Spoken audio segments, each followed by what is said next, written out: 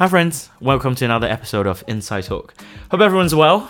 So today we'll be continuing from the last episode, or the last episode from the series, which is mental health in media. And I know today we'll be talking a bit further, a bit deeper into the series. So yet again, we've got Jide here, and I know we're talking about, we're exploring trauma in shonen. So do you want to tell us something about it? Yeah, so we'll be talking a bit about trauma, and we'll be applying it to some of our favorite shonen animes.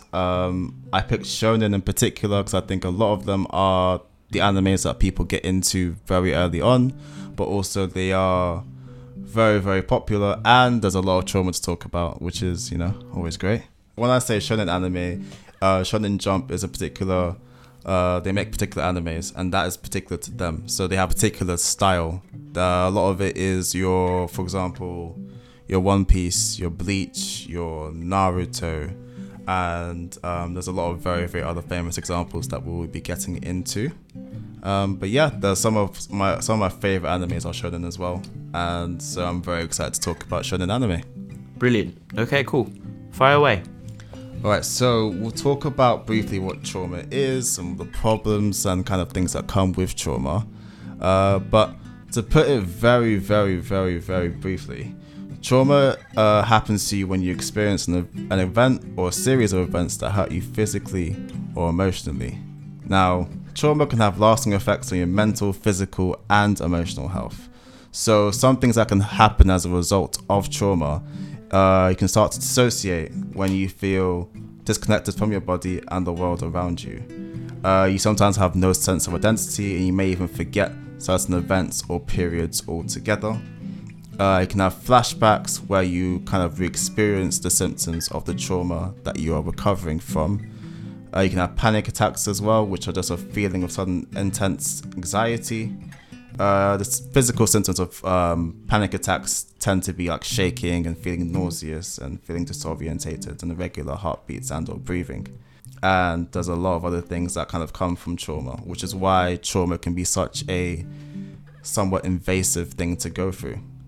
And when you go through trauma, a very common thing that can come from trauma is developing post-traumatic stress disorder, which from the name is sort of that literally comes from having trauma. So PTSD or post-traumatic stress disorder is something you experience after having, you can experience after having trauma.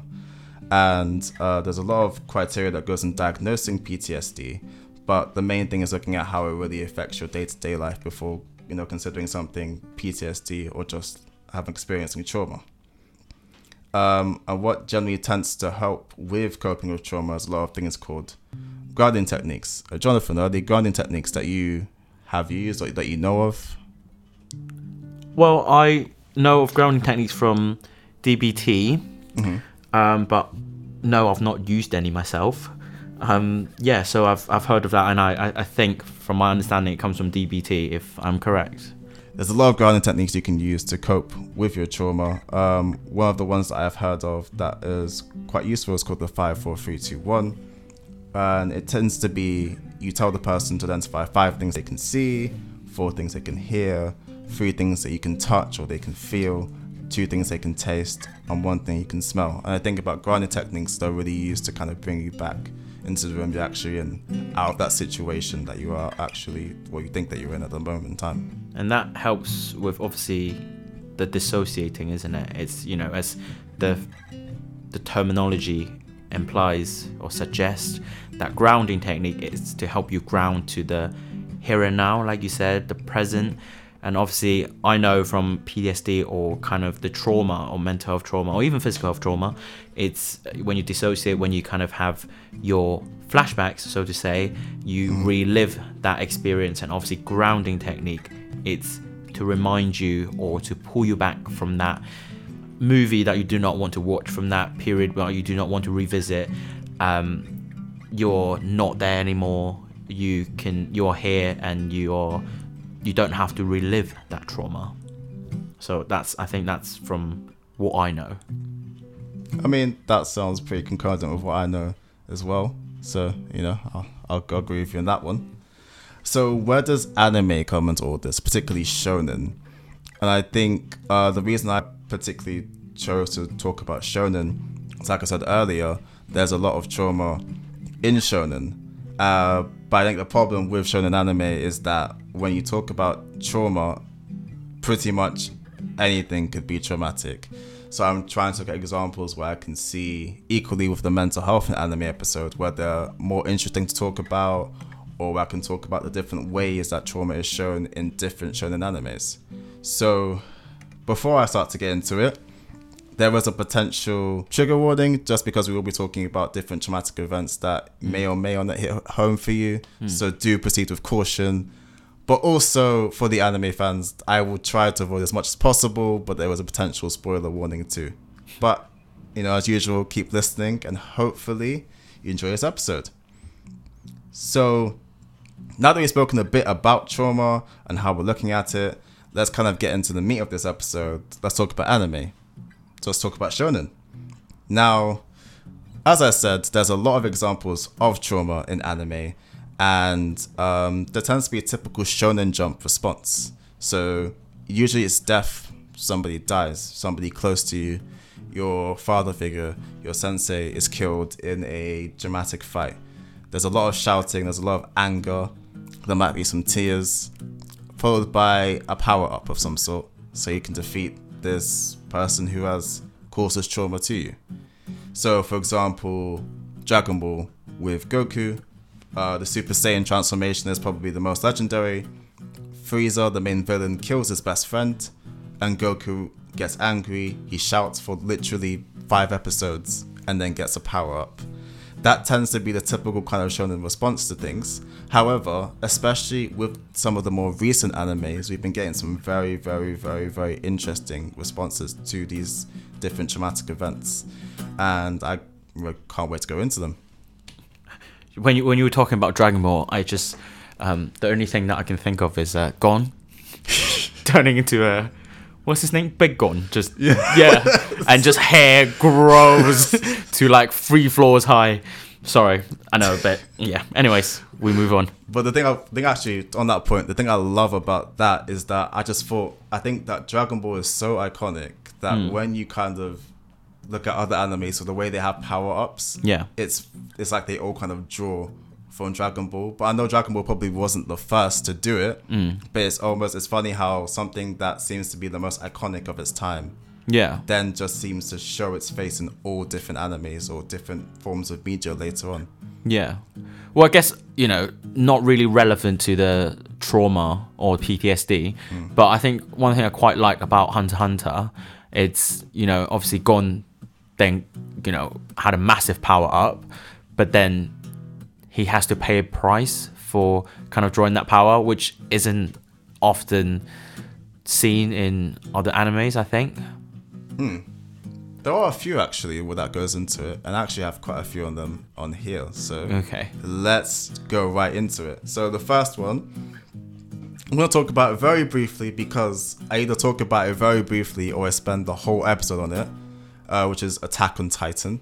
Now, I mentioned this also in the mental health and anime episode, but I can't not mention it because, these guys have been through so much. Like, it's not even like I can pinpoint one character who's had it worse for, one person compared to another person. Even the kind of side characters, Connie's mom got turned into a mindless Titan and now just walks around doing whatever. Annie literally just sitting in a block of ice waiting to be unfrozen. Levi has lost multiple comrades and friends and actually has had to slay his own comrades because they've been turned into Titans so that he can pursue the person who did it. Eren lost his mum, and when he got back all these Titan memories, he's literally living the trauma of not only himself but also all the past users behind him.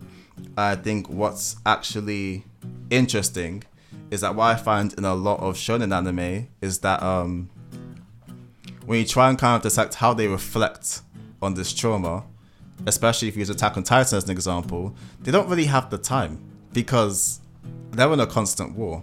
A lot of the times they have to still think about the survival. They could lose a comrade right in front of them. They could lose their best friend or their girlfriend or whatever, they still need to go on and fight. And because of that, there isn't actually any time for them to healthily reflect or process that trauma. And it actually feels like, to some degree, they might never have the chance to, which I think is really, really sad. I guess, the thought I got from that is, it's funny how we often put mental health as secondary. I guess it's obviously inevitable when you're in a war zone or when you're in a constant combat environment to, when you're fighting for your life, then perhaps you do have to put your mental health secondary. However, I think majority of the countries in the world and majority of society we live in a fairly peaceful environment, yet we still put our mental health secondary.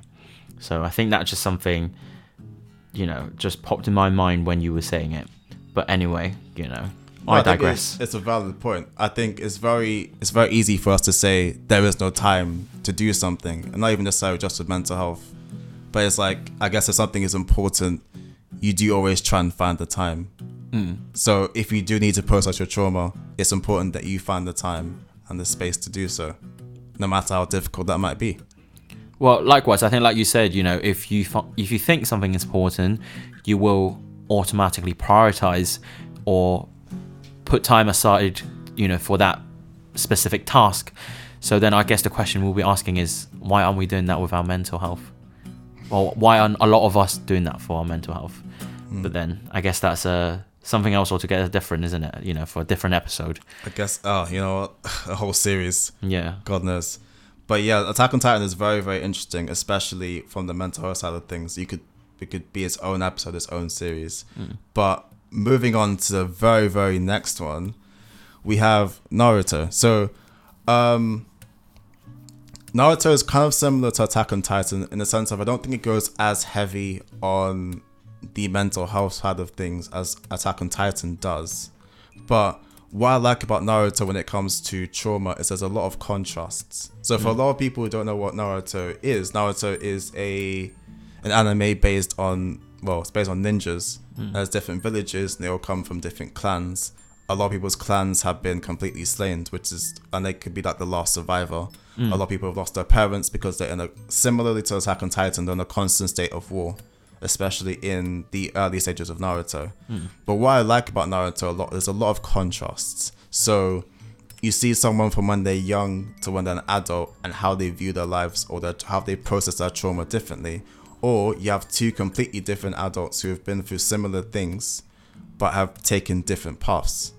And whilst mental health is a very, very individual path, it's very interesting to compare someone like, for example, we have someone called Obito and so called Naruto. Growing up, they had quite a similar background and very similar virtues. Obito wanted to be the what they call the Hokage, which is the leader of the village. And he went through a lot of trauma and his path completely changed. But also because he possibly didn't have the right support or the right people around him. Someone like Naruto always wanted to be Hokage, always wanted to make a difference. And he was guided in the right way. And you kind of see when they even clash, their ideals clash, and Obito even realizes, I've made a mistake. It's interesting how someone's life can go in a completely different direction to somebody else's. And I think equally with mental health, we don't really know, for example, what makes someone more susceptible to trauma than someone else. But you can kind of see how someone might be affected by something and someone might not. And it doesn't make someone necessarily stronger than another person, but having that support can sometimes just make a world of difference. I think that's very well done in Naruto, but also seeing people grow from their trauma. So for example, if I use Kakashi, he had a lot of trauma resulting his father actually committed suicide, and he felt a lot of shame and guilt from that, and he was quite avoidant. He didn't want to make connections. He didn't want to kind of open himself up to anyone.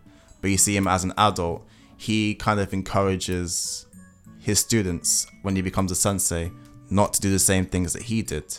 So you see that contrast from him being a naive kid who had to grow up way too fast for his own good, to being an adult and a sensei and being responsible for others and making sure they don't make the same mistakes that he did. And I find that contrast between the processing of trauma from even different ages within the same person is very, very interesting. Yeah. I didn't even know. Did you say Kakashi's dad passed away? I didn't even know that part, but okay. The more you know. Yeah. Not the main point, but yeah.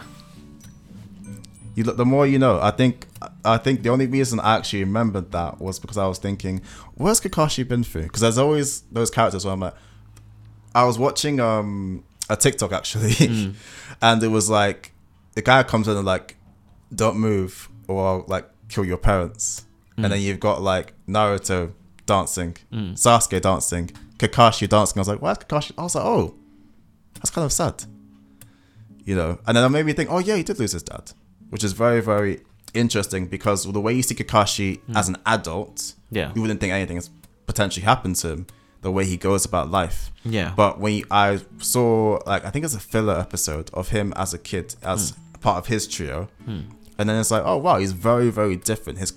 He was actually a lot like Sasuke growing up, which is why I think he took a particular like Sasuke, like you need to watch the way you're going, because he sees how he could have gone, which I find very, very interesting. He was always on the colder side of the kind of the personalities, and he's not very, you know. He's more quiet and, you know, reserved and more of a doer than a talker, wasn't he? Yeah. That was just his, like, oh my god, cool, like, showing half my face type of vibe. But anyway, I could talk about Naruto the whole day.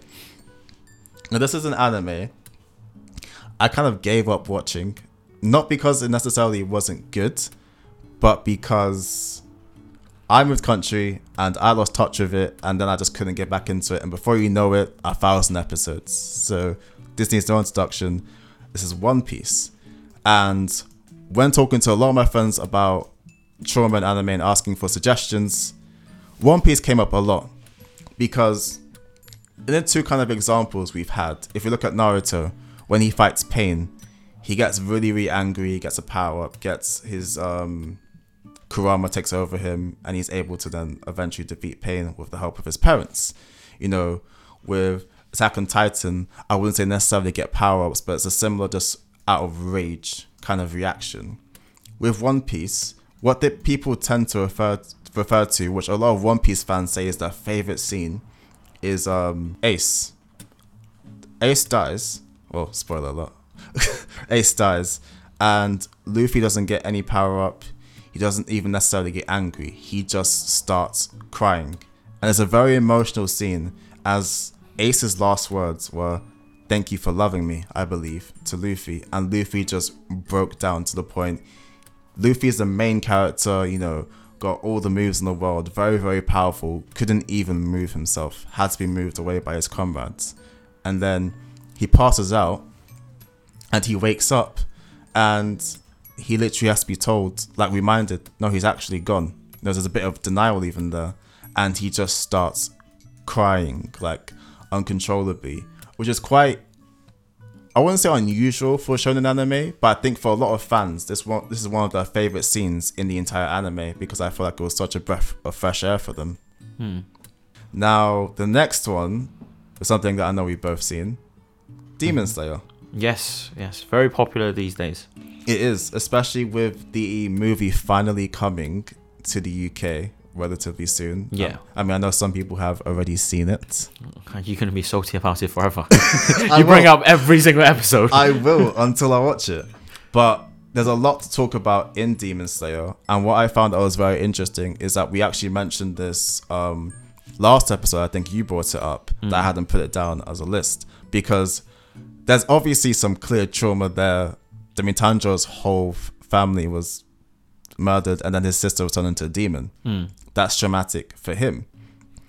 But I think there was a lot of criticism for the writers for how he expressed this trauma, because, you know, he just kind of, but I think it's one of those situations where he didn't really have much time to react. He's kind of like, I need to find out what's going on. He was just very, very confused. But what is done really, really well, I think, is the trauma faced by the demons is actually really well showcased, especially right before they die. It almost feels like they're put a bit at peace. It's that kind of reflection, isn't it? Yeah, it's I've completely forgotten his name, but Rui, Yeah. the guy of the webs, Yeah. he's kind of a good example. Now, don't get me wrong, he was a bit of a prick, but he, upon dying, you know, they went back through his story as well, like how his parents tried to kill him because, you know, he'd been turned into a demon, and how sickly he was, and how he basically just wanted to live a normal life, being loved by his parents, and how he completely misunderstood their actions, how traumatic that must have been for him. And equally, Tanjiro is very in touch with the feelings and emotions of these demons, despite them being the main villains. Whenever he's about to kill someone, he's like, I think it's a very weird thing to say, but he tries to do it in the most humanely way possible. I don't know if that's a mistranslation, but I think when I watch it in the Japanese version, the kind of message I'm getting is when you slay the demons, it's almost we wish that they can reincarnate to a better life instead of just purely ending their life. It's almost like we're ending their suffering, because obviously they've got that, you know, innate nature of, you know, craving for blood, etc. So it's almost like you've put them to peace. But I think either way, they've all, you know, every character has lost something one way or the other. You know, like Tomioka, he lost his training partners. I can't remember their names. The two little ones. Yeah, I also can't remember the names. The one that managed to cut through a rock, wasn't it? Yes. Or didn't manage to cut through a rock. Yeah. Spoiler alert. Spoilers all over the gaff. Yeah. And I think one thing we also need to consider is that for Nezuko, she literally got turned into a demon. That must be traumatic for her. Like, her whole life has now changed because this one person decided to fuck up her life. Well, I don't know if she can, you know, still remember all that, to be honest, but yeah. If she could, or let's say if she can, then I feel like to an extent she must remember something because she's able to recognize that Tanjiro is her brother. Do you want to do a series on mental health with demons? The mental health of demons. Understanding the psychology of demons. Now that would be a series and a half. That would be a series and a half. Now, one that I have decided to combine, that I really, really liked, and the reason I've combined it is because I feel like the way that their trauma is somewhat represented is actually very, very similar. So we have My Hero Academia talking about Todoroki, and we have Your Lie in April talking about Kosei. Yeah. Now, the reason I've combined the two is with Your Lie in April, we talked about it a bit in the last episode as well, but with Your Lie in April, he supposedly lost his ability to play, mainly because of his trauma, but also because of his mom's passing, which added to his trauma. And with Todoroki, he wasn't able to use half of his powers because of the trauma that his dad had spilled on him. Yeah.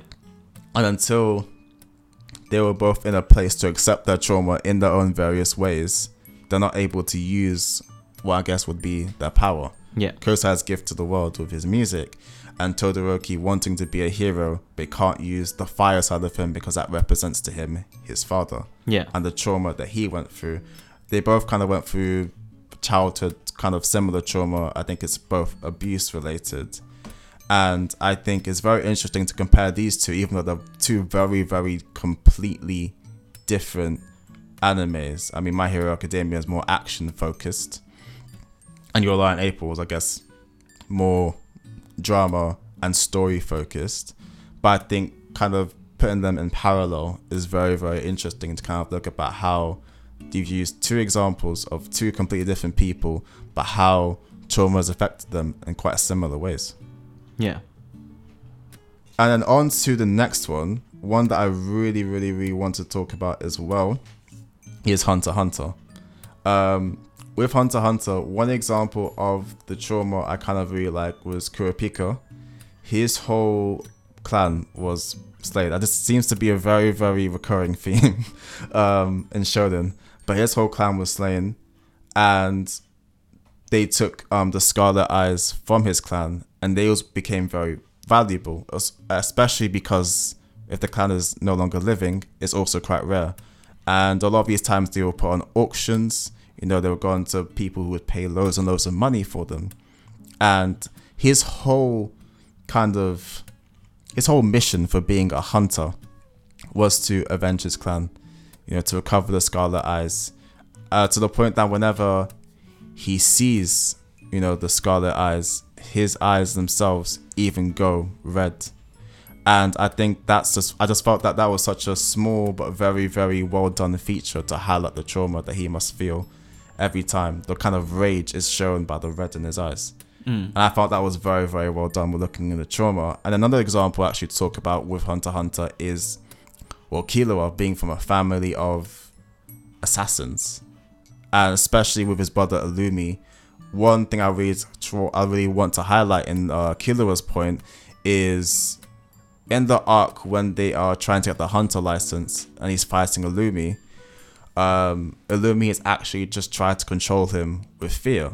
And I know he did this by implanting like a needle on his back, his into neck. the hair, yeah. Yeah, like behind his. Some way he didn't notice it for a very, very long time, but it was so interesting to see how that trauma affected him, and it put him into a straight fight or flight kind of situation. And most of the time he would flee.